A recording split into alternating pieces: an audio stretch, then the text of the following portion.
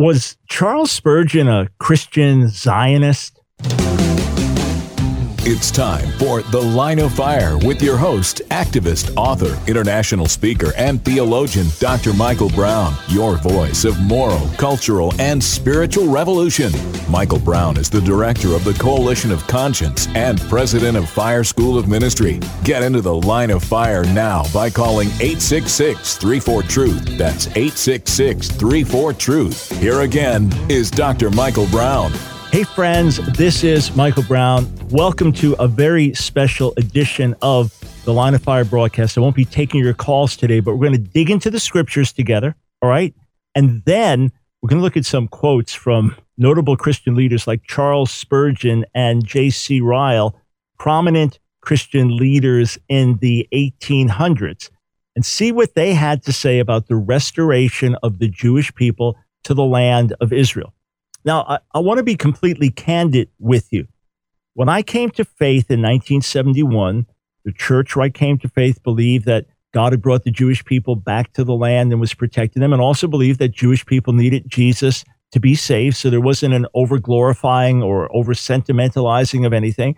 We believed that God had chosen the Jewish people, that Jewish people without Jesus were away from God and needed to be saved, but that God, in his wisdom and providence and keeping his word, had brought the Jewish people back to the land. And then I was in circles after that, and I myself questioned, should we look at prophecy like that today?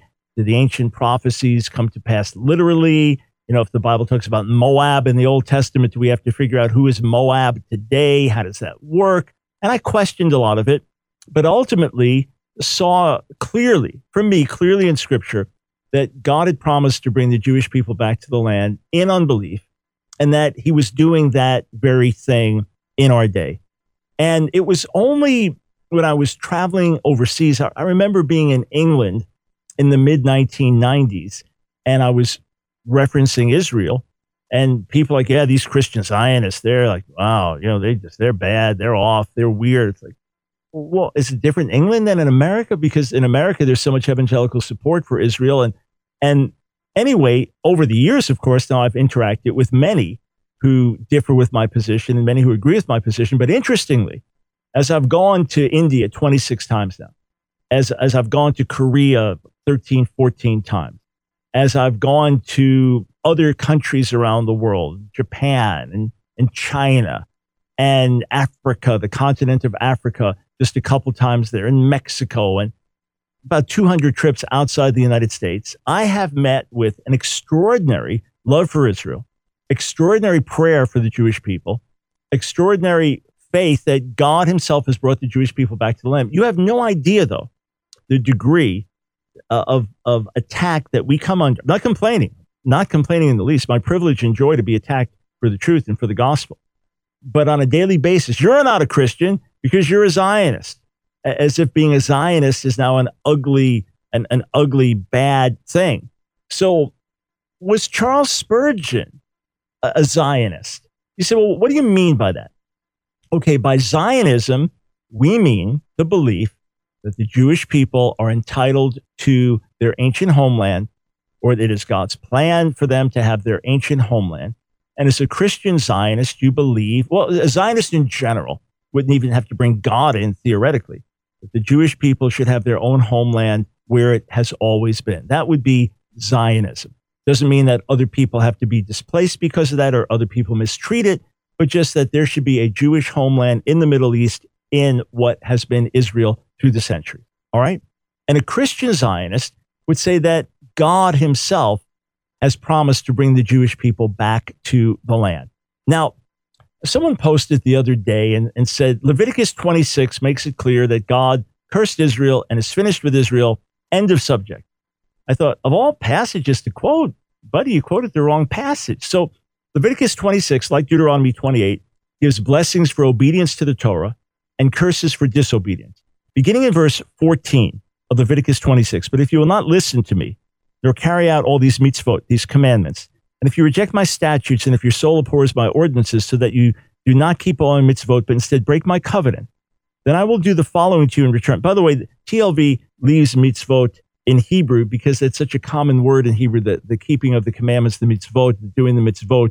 So that's why it's there. And and it's Hebrew into English.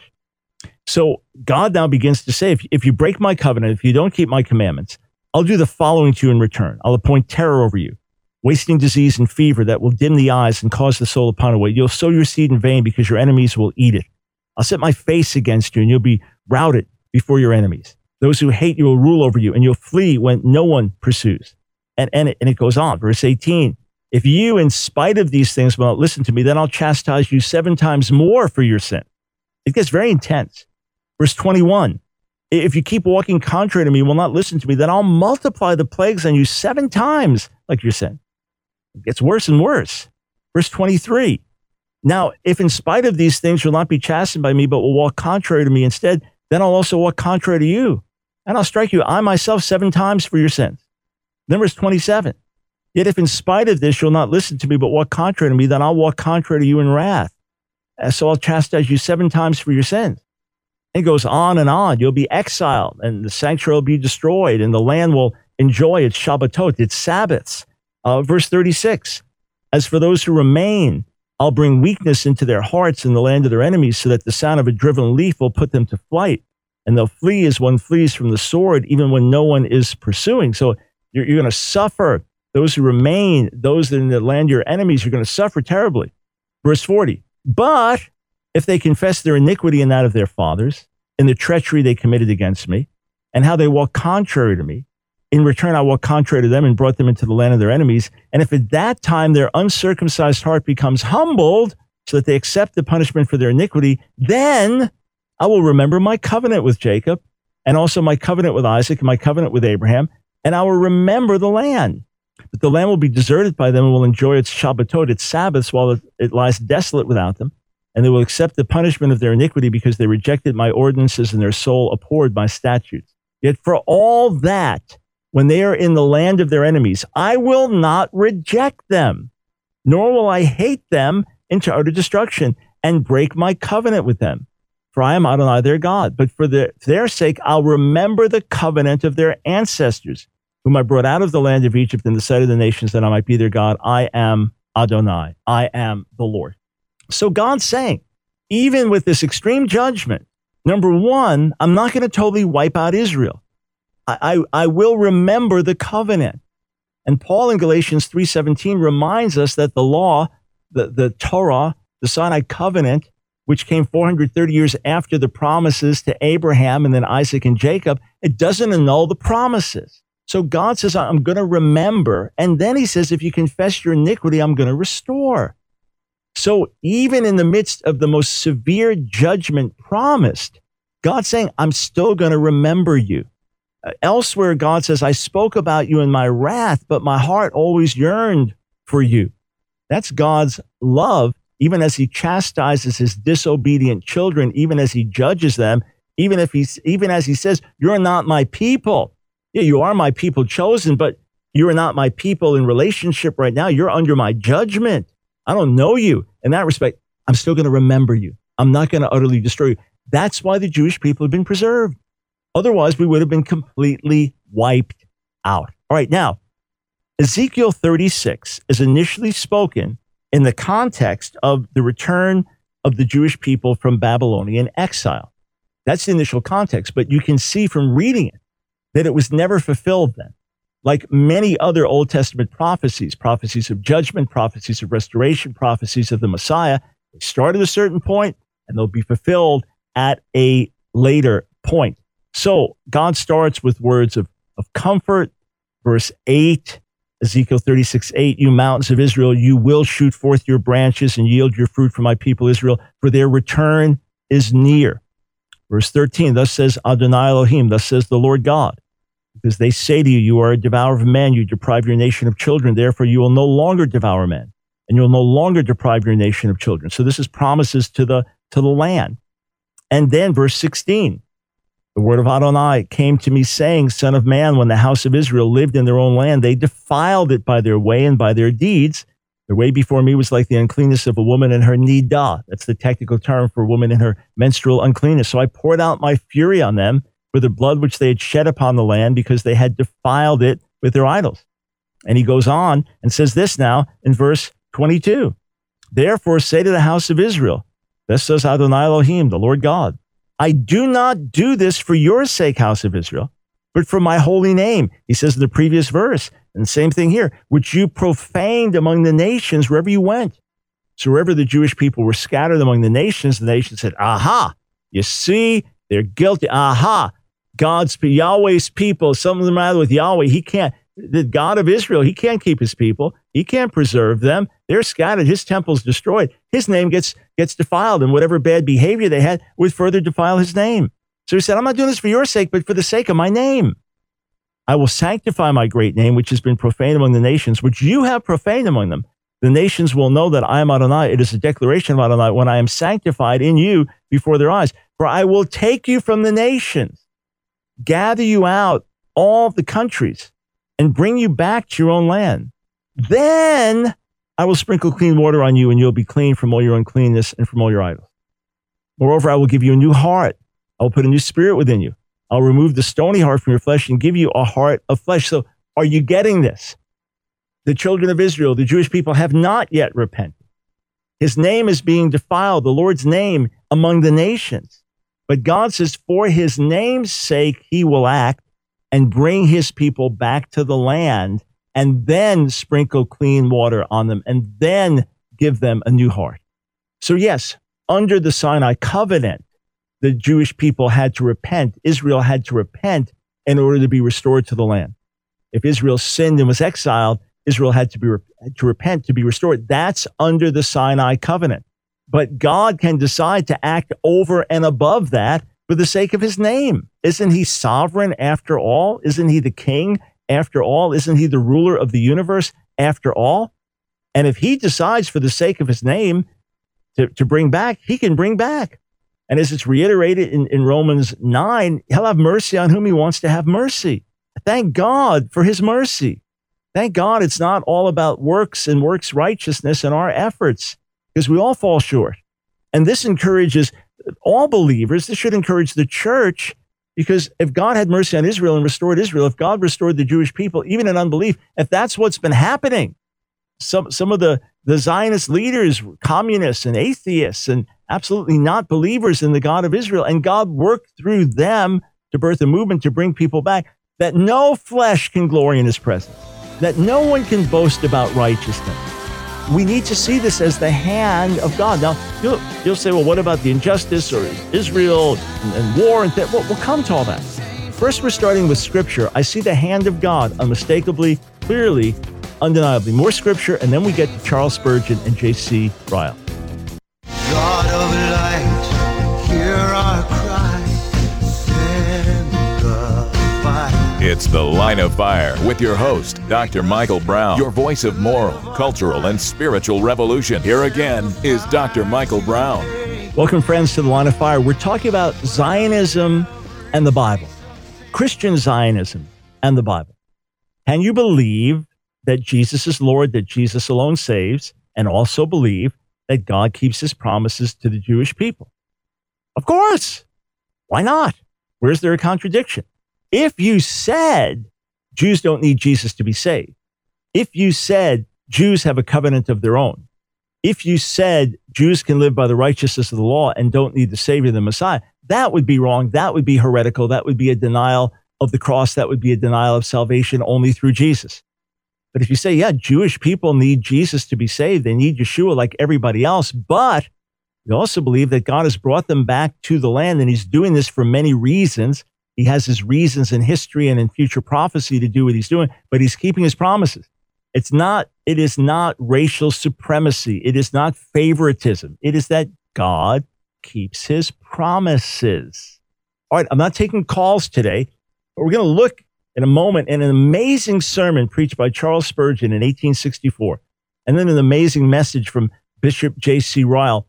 Everything I'm going to quote to you in the minutes that follow after these scriptures is included in the new, revised, updated, expanded edition of Our Hands Are Stained with Blood. If you were blessed by the first edition, you are going to be super blessed by the new, expanded, updated edition. If you've never read it, you're going to want to put that on your list. It comes out in September. Jeremiah 16, again spoken in the initial context of Jewish people being scattered into Babylon, and then a return from Babylon and Assyria and other countries, but still not yet fully fulfilled, but getting closer every day. Jeremiah 16:14. Therefore the days are quickly coming, declares Adonai, declares the Lord, when it will no longer be said, as Adonai lives, who brought up the children of Israel out of the land of Egypt. Rather, as Adonai lives, who brought up the children of Israel from the land of the north and from all the lands where he had banished them. So I will bring them back into their land that I gave to their fathers. He who scattered will regather. Say it again. He who scattered will regather. I've been through this many a time, and it's very, very simple. When God blesses, no one can curse. When he curses, no one can bless. He opens the door, no one can shut it. When he shuts the door, no one can open it. When he smites, no one can heal. When he heals, no one can smite. When he scatters, no one can regather. When he regathers, no one can scatter. So here's what I want to focus on. We agree that God scattered the Jewish people around the world in his wrath and his judgment. We agree that Jerusalem fell under the judgment of God as a judgment for rejecting Jesus as the Messiah, not just in his crucifixion, but after his resurrection. Yes, many tens of thousands of Jews, perhaps hundreds of thousands of Jews were following Jesus, but the national leadership, therefore the nation as a whole, rejected him as Messiah and came under severe divine judgment. We have been scattered in divine judgment. Then who regathered us? Well, people just did it. You can't undo God's curse. Well, the UN did it. Oh, the UN can overrule God? No, God did it. He who scattered would regather. This is exactly what he promised through many, many prophets. Now, Charles Spurgeon, 1864, he preached this message titled, The Restoration and Conversion of the Jews. The Restoration and Conversion of the Jews. So he was 29 years old, 3 days shy of his 30th birthday. So he was preaching from Ezekiel 37, verses 1 through 10, the vision of the dry bones. So let's look at that first. Ezekiel chapter 37 and verses 1 through 10. The hand of Adonai, the hand of the Lord was upon me. The Ruach Adonai, the Spirit of the Lord, carried me out and set me down in the middle of the valley. It was full of bones. Now remember, this follows Ezekiel 36, which is speaking of the literal return of the Jewish exiles and the people of Israel from captivity, coming back to the land. So this valley full of bones. He led me all around them. Behold, there were very many on the floor of the valley. Behold, they were very dry. Then he said to me, Son of man, can these bones live? Prophesy over these bones, he said to me. Say to them, dry bones, hear the word of Adonai. Thus says Adonai Elohim to these bones, Behold, I will cause Ruach, spirit, to enter you, breath to enter you, so you will live. I will attach tendons to you, bring flesh on you, and cover you with skin. Then I will put breath in you. You will live. You will know that I am Adonai. So I prophesied just as I was commanded. As I prophesied, there was a noise, and behold, an earthquake. And the bones came together, bone to bone. I saw, and behold, there were tendons on them. Flesh came up, and skin covered them above, but there's no breath in them. And he said to me, prophesy to the Ruach, to the winds, spirit, breath. Prophesy, son of man, and say to the Ruach, thus says Adonai Elohim, come from the four winds, Ruach, breathe upon these slain that they may live. So I prophesied just as he commanded me. The Ruach came into them and they lived. They stood up on their feet, a vast army. All right, so here's what Spurgeon says. You ready? And this is all in the new edition of Our Hands Are Stained with Blood coming out in September. Spurgeon acknowledged that the passage could be interpreted, quote, to describe the revival of a decayed church. In other words, yeah, you could spiritually apply it to revival of the church, the dead bones living. But that was not the prophet's primary intent. No, Spurgeon says. He was talking of his own people, of his own race, and of his own tribe. He surely ought to have known his own mind, and led by the Holy Spirit, he gives us an explanation of the vision. Not, thus saith the Lord, my dying church shall be restored, but I will bring my people out of their graves and bring them into the land of Israel. All right? It's 1864. 1864. Now, 20, 30 years after that, there was a surge in Jewish exiles coming back to the land and working side by side with Arab neighbors, and in fact, developing land and buying land, which then brought an increase of Arabs from other surrounding nations that came in then to work, because now there was more work, there was more opportunity because of Jewish development. And then the modern Zionist movement on the heels of that, which starts in the early 1900s, none of this was happening. None of this was happening when Spurgeon was making this declaration based on Ezekiel 37. Here's what he said. The meaning of our text, as opened up by the context, is most evidently, if words mean anything, first, that there shall be a political restoration of the Jews to their own land and their own nationality. Charles Spurgeon, I'm having these people say, Brown, you're not a Christian, you're a Zionist. You're not a Christian, you're a Zionist filth, and on and on. I feel bad for them. I genuinely do. Again, I appreciate when you say, hey, Dr. Brown, don't be discouraged. The attacks encourage me because it's a sign we're doing the right thing and we're hitting a nerve, all right? You know, someone once said to me that his dad or grandpa said, you know, you throw a rock into a pack of dogs and the one that yelps is the one that got hit. Now, I'm not advocating throwing rocks at dogs. Okay, it's just a folk saying that someone related to me. So sometimes the more people get mad and speak and attack, it's just, ooh, it looks like we hit a nerve there. All right.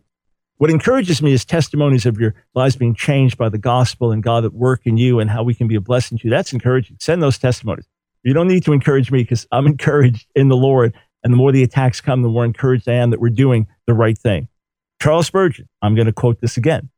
The meaning of our text, as opened by the context, is most evidently, if words mean anything, first, that there shall be a political restoration of the Jews to their own land and to their own nationality. And then, secondly, there is in the text and in the context a most plain declaration that there shall be a spiritual restoration, a conversion, in fact, of the tribes of Israel. We'll see Anglican Bishop J.C. Ryle. He said, as he read the text, it seemed evident to him, first, physical restoration to the land in unbelief, then salvation. Just what we're seeing. Just what we are seeing. And now, Spurgeon paints this picture. Listen to this. Israel is now blotted out from the map of nations. 1864. Her sons are scattered far and wide. Her daughters mourn beside all the rivers of the earth. Her sacred song is hushed. No king reigns in Jerusalem. She bringeth forth no governors among her tribes. But she is to be restored. She is to be restored as from the dead. Who could have known that Israel would be birthed out of the ashes of the Holocaust? Literally from the dead. When her own sons have given up all hope of her, then is God to appear for her. Does that sound about right? She is to be reorganized. Her scattered bones are to be brought together. There will be a native government again. There will again be the form of a body politic. A state shall be incorporated and a king shall reign, right? He's looking for a king. He's British, right? That's what the pattern is from the past. So that's his expectation. And of course, there will be the king, the Messiah, ultimately ruling and reigning. Israel has now become alienated from her own land, Spurgeon says. Her sons, though they can never forget the sacred dust of Palestine, yet die at a hopeless distance from her consecrated shores. But it shall not be so forever, for her sons shall again rejoice in her. Her land shall be called Beulah, married. For as a young man marrieth a virgin, so shall her sons marry her. I will place you in your own land, is God's promise to them. They shall again walk upon her mountains, shall once more sit under her vines and rejoice under her fig trees. And they are also to be reunited. There shall not be 2, nor 10, nor 12, but one Israel praising one God, serving one king, and that one king, the son of David, the descendant Messiah. So yes, he looks forward to the salvation of the Jewish people under King Jesus, and that is our ultimate expectation. But he clearly sees, as he said, if words mean anything, that there will be a physical restoration of the Jewish people to the land. He called Charles Spurgeon a Christian Zionist. Are you going to damn him to hell now? Because he saw that scriptures plainly taught that the Jewish people would be restored. Oh, we are just getting started. All these quotes and more in the new edition of Our Hands Are Stained with Blood, which comes out in September.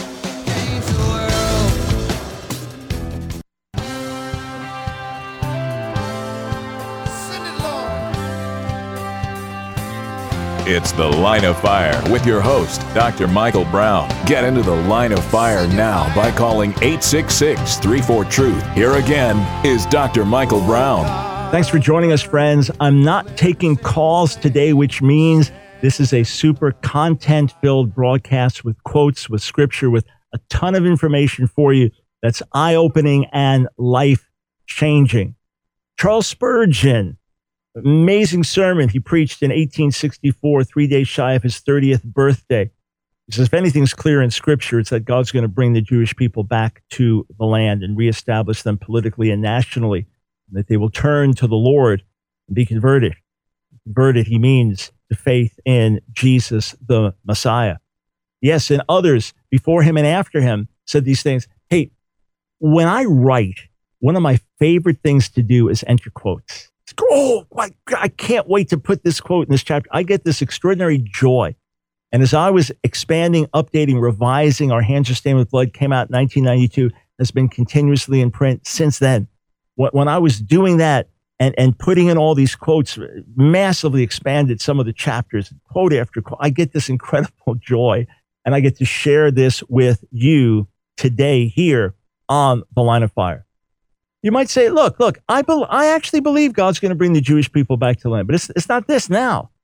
This is so political. This is so carnal, and Palestinians are suffering, and Israel's not a righteous nation. And I can't see this as the hand of God. Well, could you see it as the hand of God if, number one, God already said, I'm going to do it with my people in unbelief for my name's sake?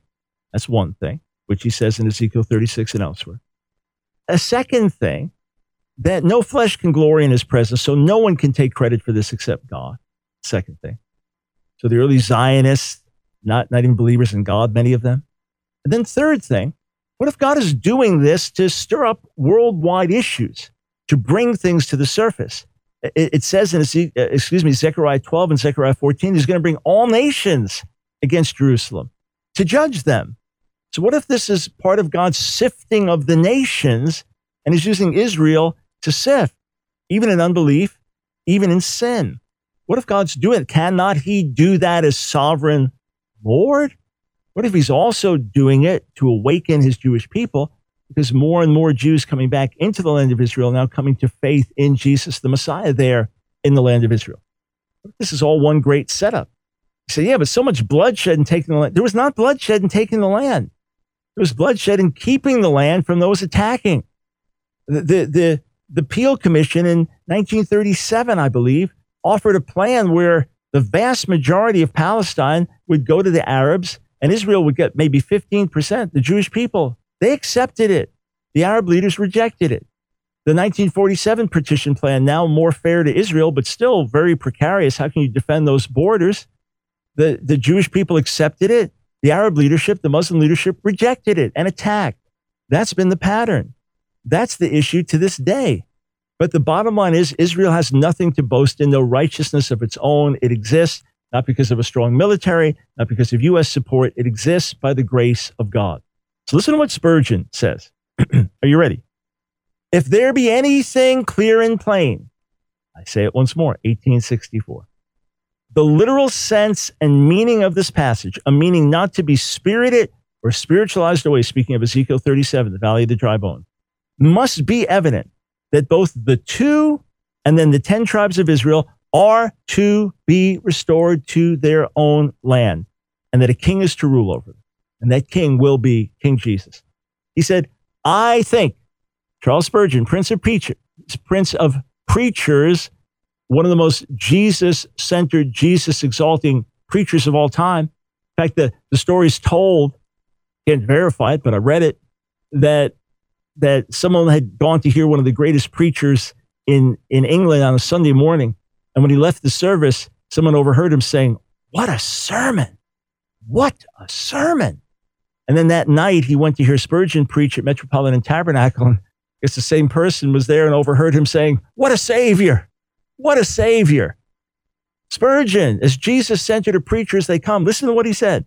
I think we do not attach sufficient importance to the restoration of the Jews. We do not think enough about it.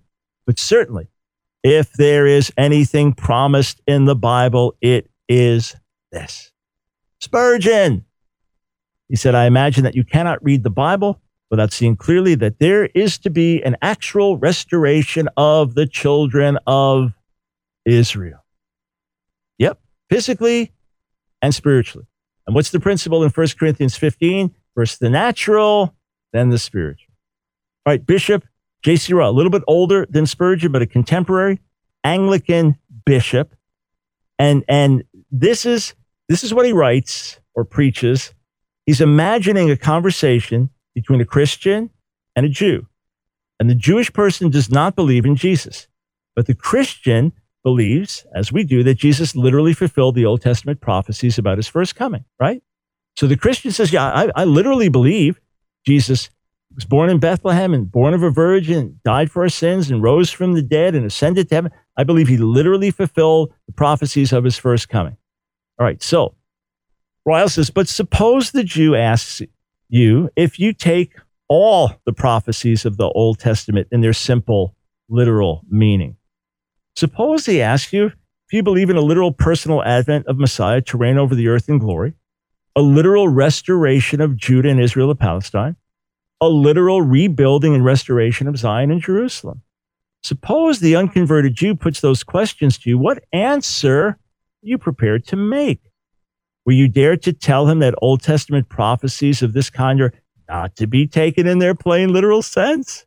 Will you dare to tell him that the words Zion, Jerusalem, Jacob, Judah, Ephraim, Israel do not mean what they seem to mean, but mean the church of Christ? Will you dare to tell him that the glorious kingdom and future blessedness of Zion, so often dwelt upon in prophecy, mean nothing more than the gradual Christianizing of the world by missionaries and gospel preaching? Will you dare to tell him you think it is carnal to expect the literal rebuilding of Jerusalem? Carnal to expect the literal coming of Messiah to reign? Oh, reader, if you are a man of this mind, take care what you are doing. I say again, take care. What a brilliant point. Yeah, Jesus literally fulfilled the prophecies of his first coming.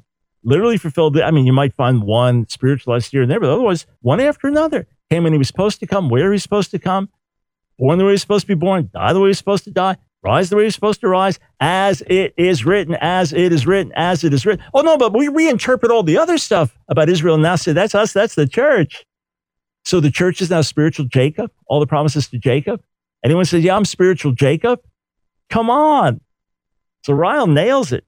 So listen to what he says. Time would fail me. And he dies in 1900, lived 1860 to 1900. So he dies as well and preaches this well before the rise of the modern Zionist movement.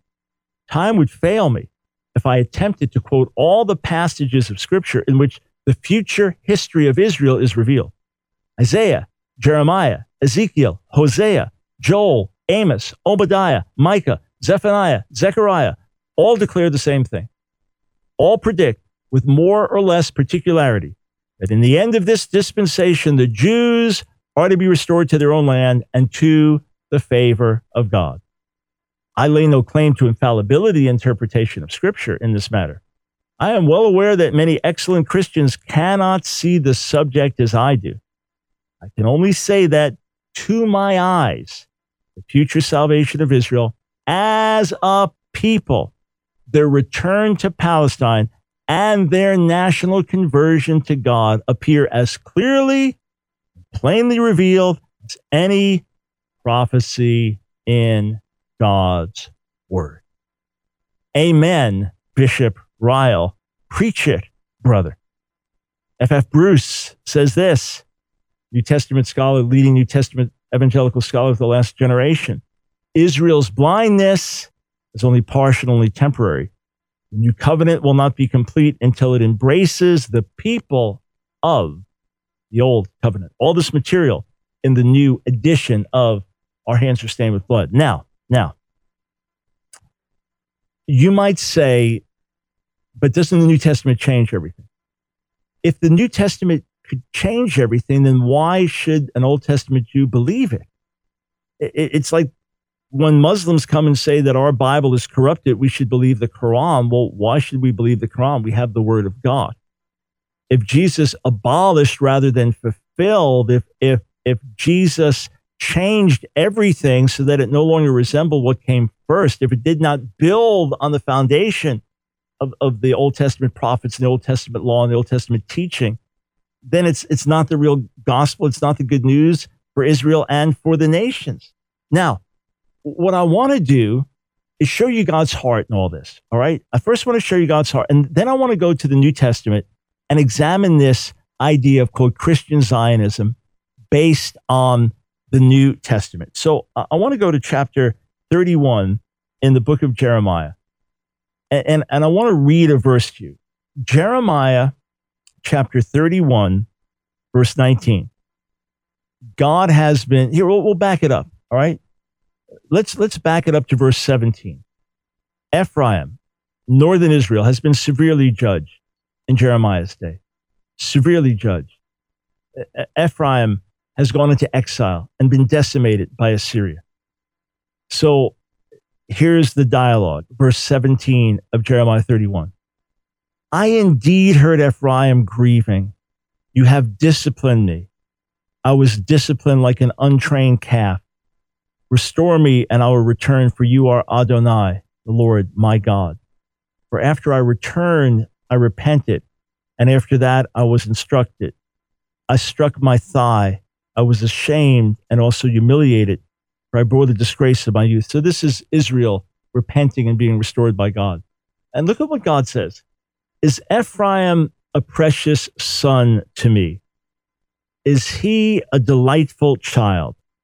For as often as I spoke against him, I still certainly remember him. Therefore, my heart yearns for him. I will surely have compassion on him. It is a declaration of Adonai. A few weeks ago, a caller named Daniel, seems to be a very serious student of Scripture, asked me if Israel was still God's people or still God's children, one of those questions. And I said, in a sense, yes, in another sense, no. In a sense, yes, in terms of Israel being God's son. That's what he said, and he called them to be his son, his people. On the other hand, no, because they're not in right relationship with him now, so they are estranged. And I saw later on YouTube, he posted many verses backing his point that Israel was not God's people. However you slice that, God made a promise to the fathers, to the patriarchs. So he's keeping a distinct people that he's identified, even if they're not in right relation with him. He's scattered them, he's keeping them, he's regathering them. So he continues to work, and his heart always longs for them. We'll be right back. Give us strength to always do what's right. It's The Line of Fire with your host, Dr. Michael Brown, your voice of moral, cultural, and spiritual revolution. Here again is Dr. Michael Brown. Thanks for joining us, friends, on The Line of Fire. We've been asking the question, was Charles Spurgeon a Christian Zionist? The answer is yes, yes. In that, he said that God clearly and emphatically and definitely said in his word that he would bring back the scattered tribes of Israel, the people of Judah, tribes of Israel. He would bring them back to the land, physically restore them to the land, and there would be a national turning. And Bishop J.C. Ryle, as he unfolded this, again, a contemporary of Spurgeon, another highly respected church leader. You should read Ryle's books on holiness and things like that. I mean, challenging, great stuff. That he said absolutely plain from Scripture that God will bring the Jewish people back to the land in unbelief. Best as he could see it, they'd come back in unbelief, and then once in the land, there'd be a turning. He said, well, where does the New Testament talk about the return of the Jewish people? Such a big issue for the prophets. How come the New Testament doesn't talk about it so much? Well, when most of the books of the New Testament were written, the Jewish people, at least a million, several million, were there in the land, all right? So they were there in the land. It wasn't called Palestine at that point. Yeah, they were also scattered around the world, but they were there in the land. The temple was standing. So there was not as much talk about restoration and regathering. But let's look at some verses in the New Testament that reinforce the point that God promised a scattering and a regathering. Luke 21, Yeshua speaking, beginning verse 20. But when you see Jerusalem surrounded by armies, then recognize that her desolation is near. Then those in Judea must flee to the mountains, and those inside the city must get out, and those in the countryside must not enter her. These are the days of punishment to fulfill all that has been written. Woe to those who are pregnant, to those who are nursing babies in those days, for there will be great distress in the land and wrath on this people. Notice, they will fall by the edge of the sword, and be led away captive into all the nations. Jerusalem will be trampled by the Gentiles until the times of the Gentiles are fulfilled. All right. So there is going to be a scattering and a trampling until what? Well, until it stops, until it's undone. The one who scattered will regather. The one who judged will restore. The one who allowed for the trampling will allow for it no more. It's a wonderful, glorious promise. It's a dreadful promise of judgment. And we've seen that. We've seen the suffering. We've seen the destruction of Jerusalem in 70 and the scattering of the Jewish people, and then the subsequent revolt with even more scattering and more suffering after that. We've seen all that. We've absolutely seen that. Well, it's only until a point in time. They will fall by the edge of the sword, be led away captive into all the nations. Jerusalem will be trampled by the Gentiles until the times of the Gentiles are fulfilled. And then what? Then restoration. All right, let's look at what Peter says. We have the words of Jesus. Let's look at what Peter says in Acts chapter 3. Acts chapter 3, after the healing of the lame man, he's preaching to his people. And he says this, Acts 3, beginning in verse 17, reading from the TLV as I have today. Now, brothers, I know that you acted in ignorance, just as your leaders did. But what God foretold through the mouth of all his prophets that his Messiah was to suffer, so was he fulfilled. Repent, therefore, and return, so your sins might be blotted out, so times of relief or refreshing might come from the presence of Adonai, of the Lord, and he might send Yeshua, the Messiah appointed for you. Look at verse 21. Heaven must receive him until the time of the restoration of all the things that God spoke about long ago through the mouth of his holy prophets. Boom. Of what did the prophets speak? Of what restoration did they prophesy? Is there any ambiguity or question whatsoever that they prophesied the return of the Jewish people to the land and the glorious restoration of God's presence in the land and of the nations streaming to Jerusalem to worship the God of Israel? Well, we spiritualize all that. Based on what? Who gave you the right to do that? Yes, New Testament authors often make a spiritual application from the Old Testament, but they don't deny the actual meaning of it.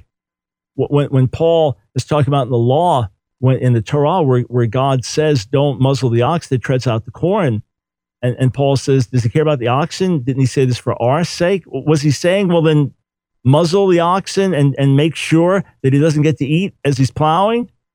No, he's making a spiritual application. Say, hey, look, yeah, oxen are important, but how much more important the gospel labor? So if someone's preaching, and make sure he can make his living off the gospel if he's ministering full time. That's his point. He's not denying, oh, then we muzzle the ox now. No, it wasn't changing. Always making a spiritual application from it. The same thing with these promises to Israel. You can make a spiritual application, just don't steal the promises. Is that so hard? Is it so hard to recognize that God brought people back? The ones he scattered, he preserved and brought us back in unbelief and now turning more and more to the Messiah. So notice also this.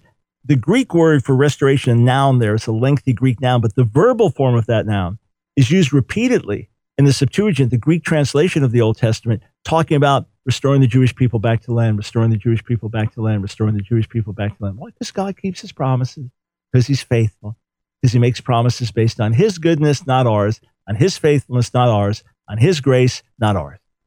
I'm thrilled. I am thrilled. He does that's the kind of God that we serve. All right, now let's take a look in Romans chapter 15. All right, Romans 15. And all this material is in the new edition of Our Hands Are Stained with Blood, the quotes from Charles Spurgeon, J.C. Ryle, the information about the Acts 3 and Luke 21, and some excellent insights from Professor Gerald McDermott on that in the Greek in Acts 3. But now we go to Romans 15, also in the new edition of Our Hands Are Stained with Blood, which comes out in September. All right. So let's look in verse 7. Now remember the backdrop to Rome. First believers in Rome, Jews, then Gentiles. Then you've got a congregation, believers in Rome, Jew and Gentile together. Then emperor banishes all Jews from Rome.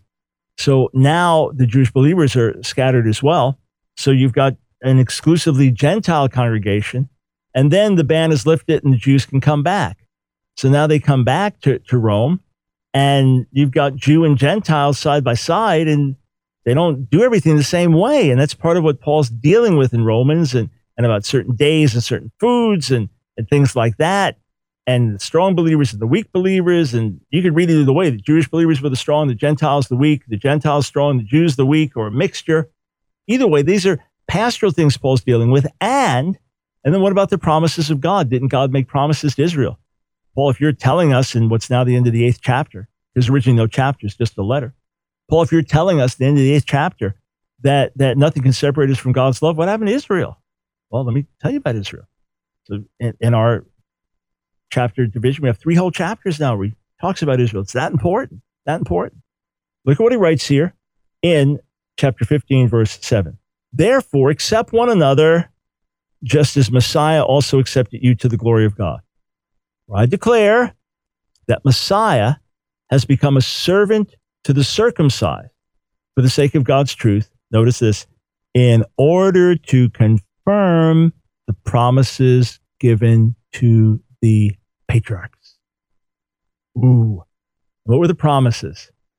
That the children of Israel would be innumerable, that they would dwell in the land, and that through them the world would be blessed. And of course, it is through the preeminent seed. That's what Paul focuses on in Galatians 3:16, the preeminent seed through which the promises are fulfilled. But you have promise after promise after promise after promise to the patriarchs about the land, the land, the land, the land, the land, the land. You can't deny that. You have to deny the literal truth of Scripture to deny that.